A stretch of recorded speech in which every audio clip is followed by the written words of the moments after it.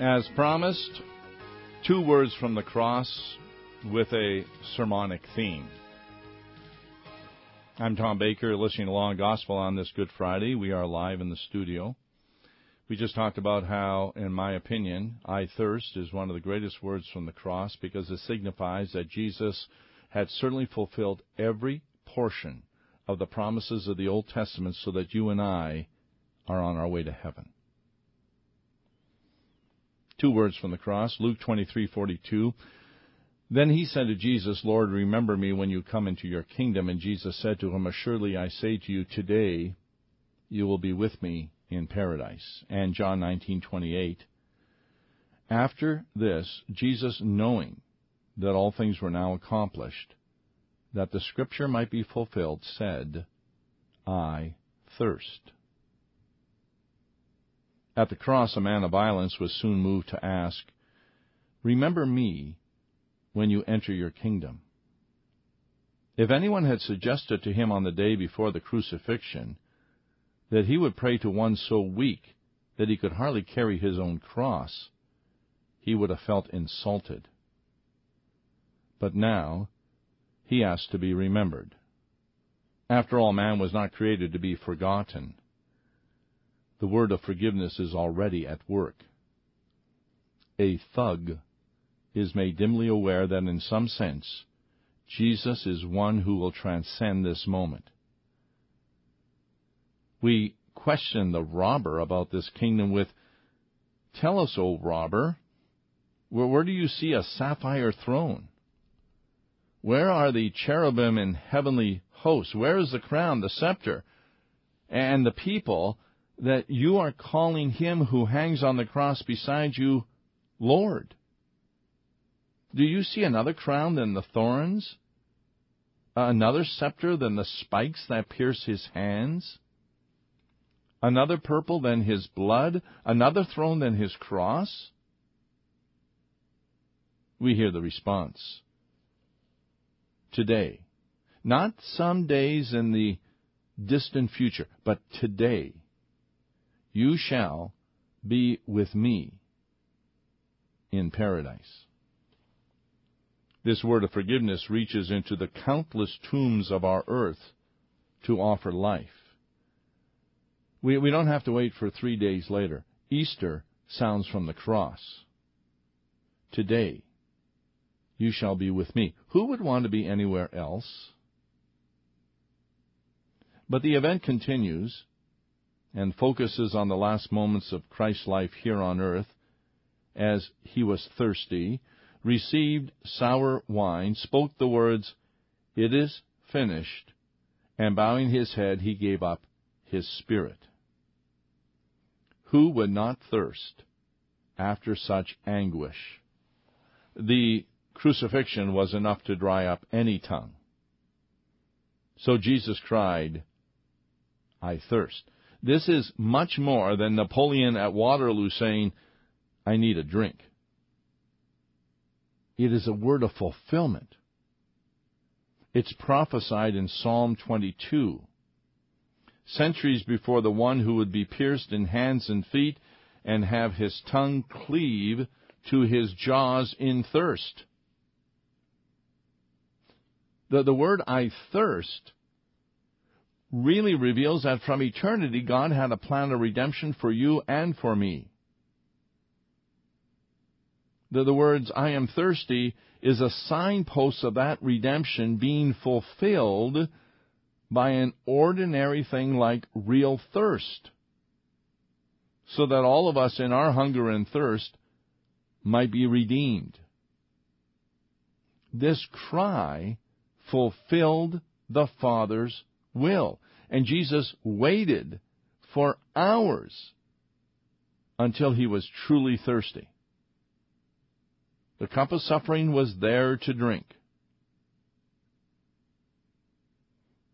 This was the Son of Man fulfilling the promise of the Old Testament. Indeed, all the cool springs which flowed from the rocky heights stopped in their courses, so to speak, plunged into the deep, lamenting loudly that they were not permitted to quench the thirst of their Creator.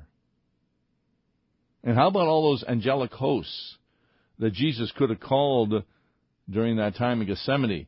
They're ready at a moment's notice to fly to their Lord and provide him with some rest, just as one did in the Garden of Gethsemane. But they're ordered to stand at attention and cover their faces with their wings.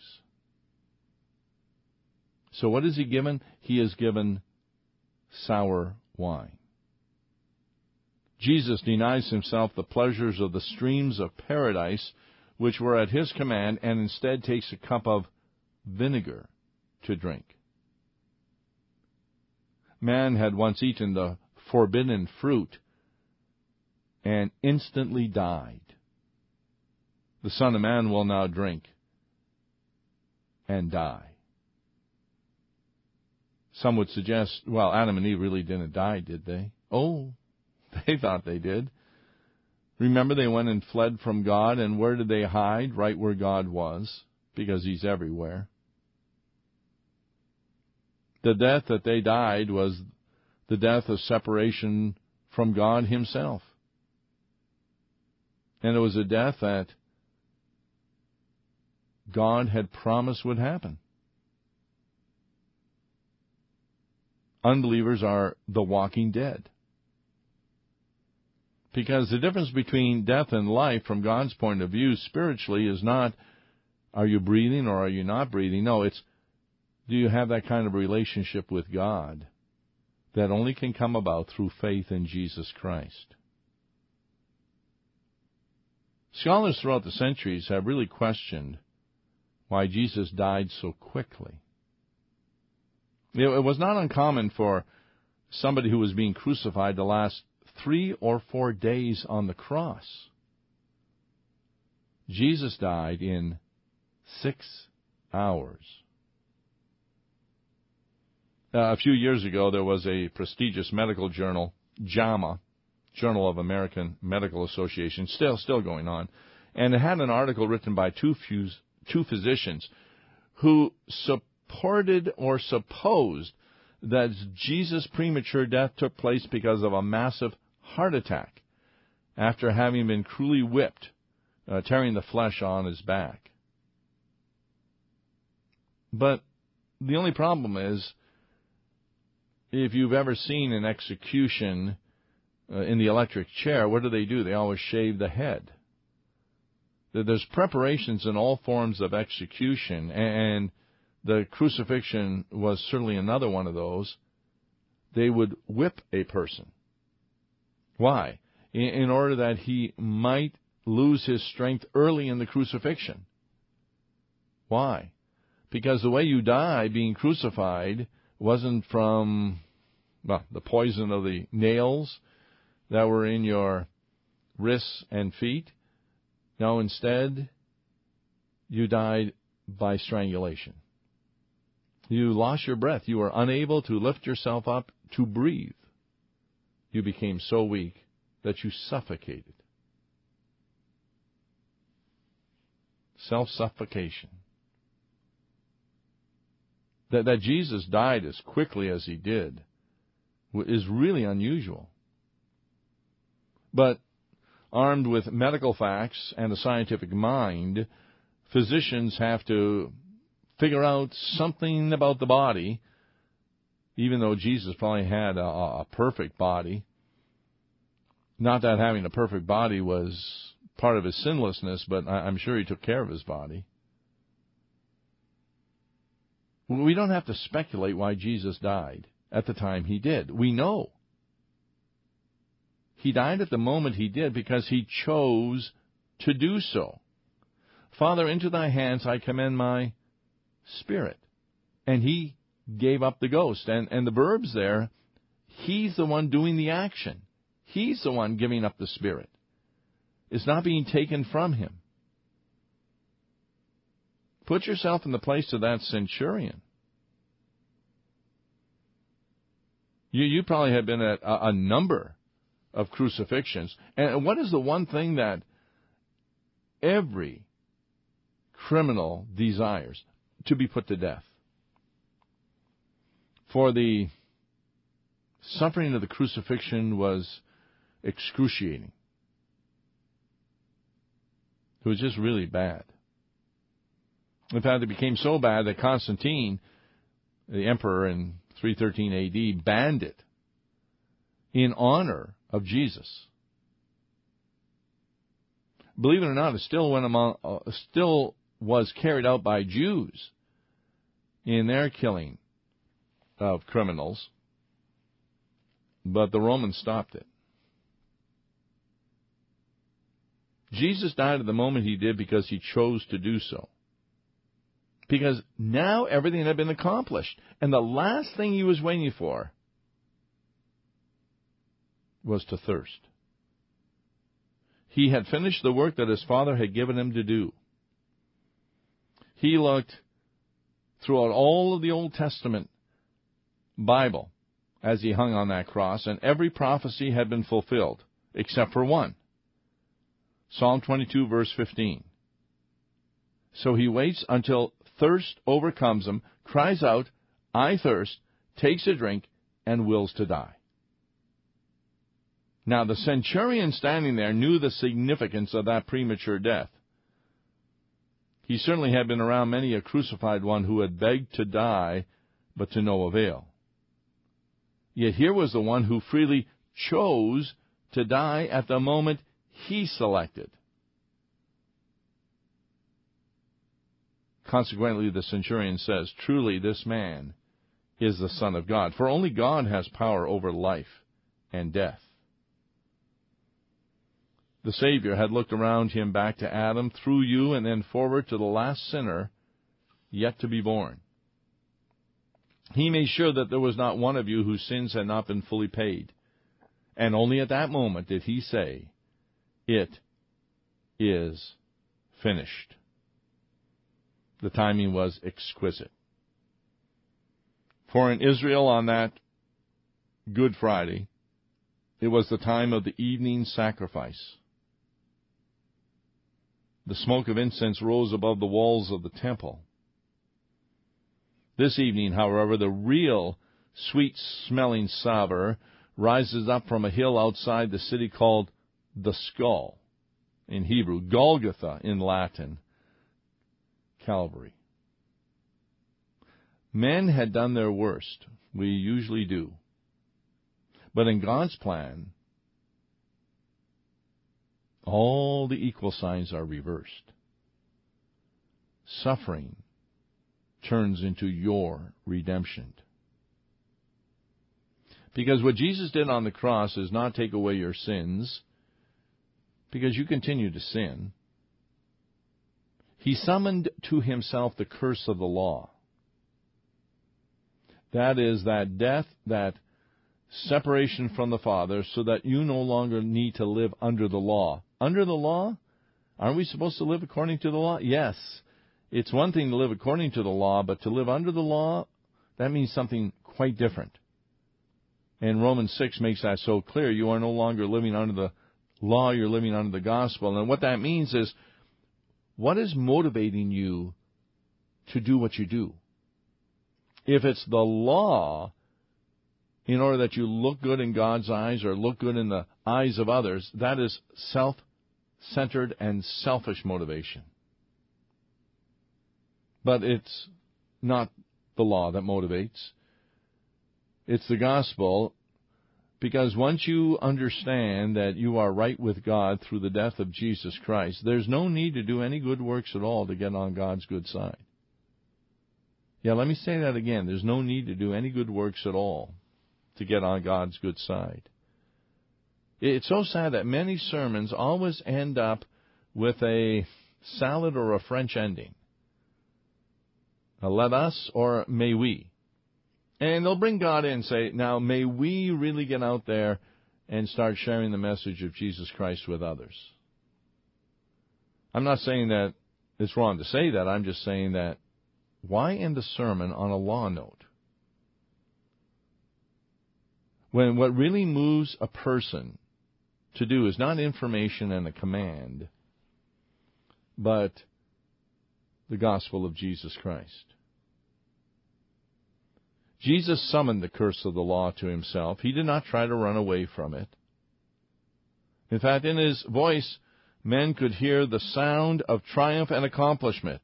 At last it was done. In fact, he died as he had lived, with a word of Scripture on his lips. Into thy hands, he said. Is there some other place than this? And if so, will someone please point it out? In his very death on this Good Friday, there is strength for you and for me. St. Paul, facing a martyr's fate, could say, I know whom I have believed and am persuaded that he is able to keep that which I have committed to him against the day. That day of judgment. For Paul committed his entire being to the Lord. Why is Paul not worried about the day of judgment? Isn't God going to look at works? Yes, he is. But the works that he regards as saving you are part of that robe of righteousness you receive from Jesus Christ himself. They cover your sin. And the things that you've done wrong, you receive the gift of the forgiveness of sins. So, this is how God is able to keep that which you have committed to him against that day of judgment. Stephen prayed as he was being stoned, Lord Jesus, receive my spirit. And in a few moments after his death was with the thief on the cross, who also was in paradise with Jesus. And you take a look down through history, John Huss, martyred at the stake by religious leaders, with a paper crown on his head, and on his way to death, by fire raised his voice to heaven, saying, But I commit my soul into thy hands. There's no place of greater safety, of greater calm and peace than these hands of God. And near Calvary, as that took place, God reaches through in his power, and the veil in the temple, separating the Holy of Holies from the people, is torn in two from top to bottom. I can't tell you how many times my mind has changed about what that means. It just changed again recently. I thought I had it. When I was younger, I used to think, well, if the veil tears, which separated the people from the Holy of Holies, that means we are now able to enter into the Holy of Holies. And I would think about like going to communion. Now, going to communion is having the Holy of Holies enter into you. So I had the equal signs reversed. And that was my first change in thinking, is it's not that we now are able to approach God, but God now approaches us. And where is the Holy of Holies now? Or let's put it this way. Where's the temple of the Holy Spirit? Yes.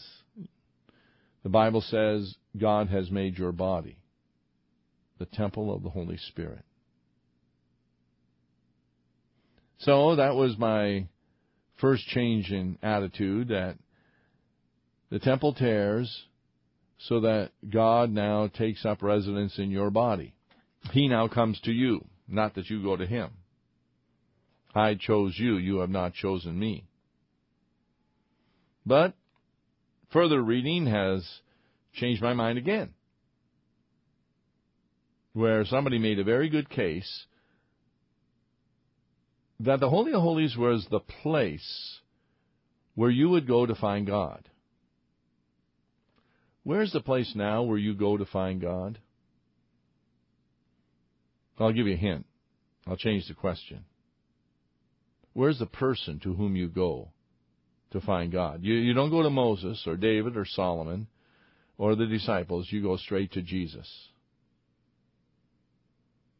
And I dare say that when the temple tore, the Spirit now took up residence in Jesus. And what does Jesus himself say to his disciples? I'm sending you another comforter, the Holy Spirit. And we know that the three persons of the Trinity are so closely aligned and related. But that's pretty good. Because I don't want to send people to their own body to find God, but boy, to send them to Jesus. And where is Jesus? The same place he was throughout the entire Old Testament and New Testament. He's in the Word. He's in the sacrament. And we have something far better than anybody in the Old Testament had. They had ceremonial laws, none of which really saved them. They were all used by God as a reminder that they needed being saved. How would you like to be a part of the temple worship, and every time you sin, you had to do some kind of a sacrifice, maybe a cereal offering or an animal offering or something? Oh, would you be looking for the day of redemption? People who are still under the ceremonial laws of the Sabbath has to be Saturday, or tithing, or any of those, it's so sad, because they're free from the obligation of having to follow ceremonial laws in order to get right with God. They're already right with God. Yes, the presence of God in Christ through the Holy Spirit now marches forth from the Holy of Holies and really ends up in the hearts and souls of every believer in Jesus Christ. So indeed, your body is the temple of the Holy Spirit. The fact is, it only is there through faith in Jesus, the God-man. You don't have to worry about the future, because God has promises to take care of you in the future. And the promises that God has are going to be as sure in taking place in the future as they were in the past.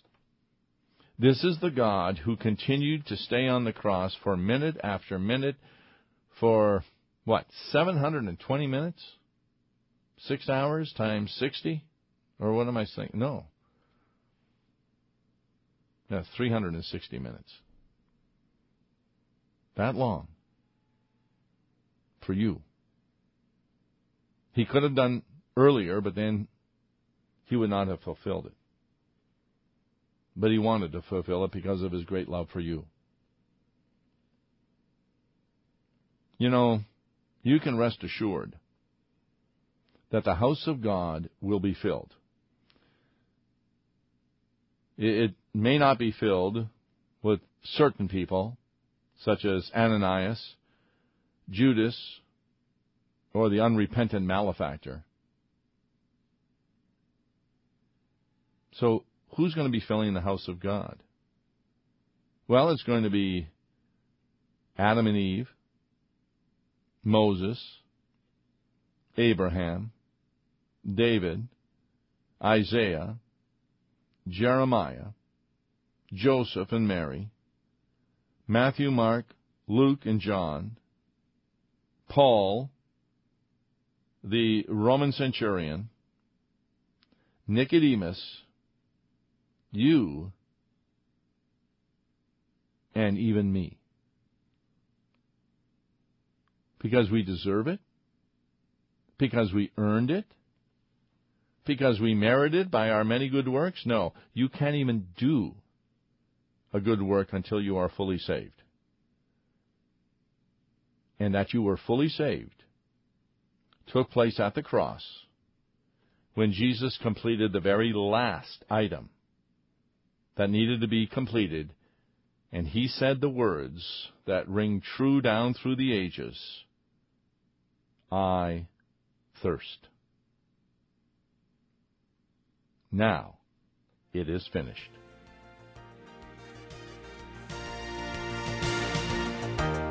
Listen to Law and Gospel each weekday at this time on Worldwide KFUO. For a contribution to the program, make your check payable to Law and Gospel and mail it to Pastor Tom Baker, Post Office Box 28910, St. Louis, Missouri 63132. You can call toll-free at 1-877-267-1962 or email lawandgospel@lawandgospel101.com.